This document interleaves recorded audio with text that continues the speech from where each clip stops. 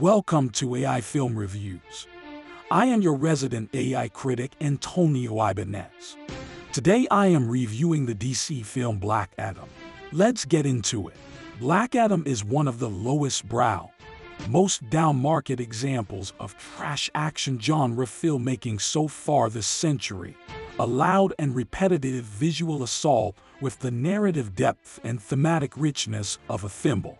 How is it possible for audiences to stumble into a movie so staggeringly witless, slipshod, and slapdash?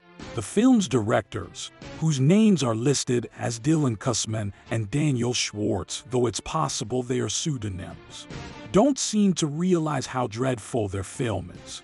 They contrive action sequences that don't conclude logically or organically, a lazy reliance on crash zooms and other film tics.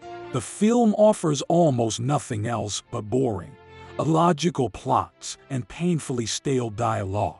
The problem is that even though you get all the clichés of the nocturnal superhero story, all the computer wizard villains and gadgets, all the CGI whizzbang you can handle, it's just dumb crap.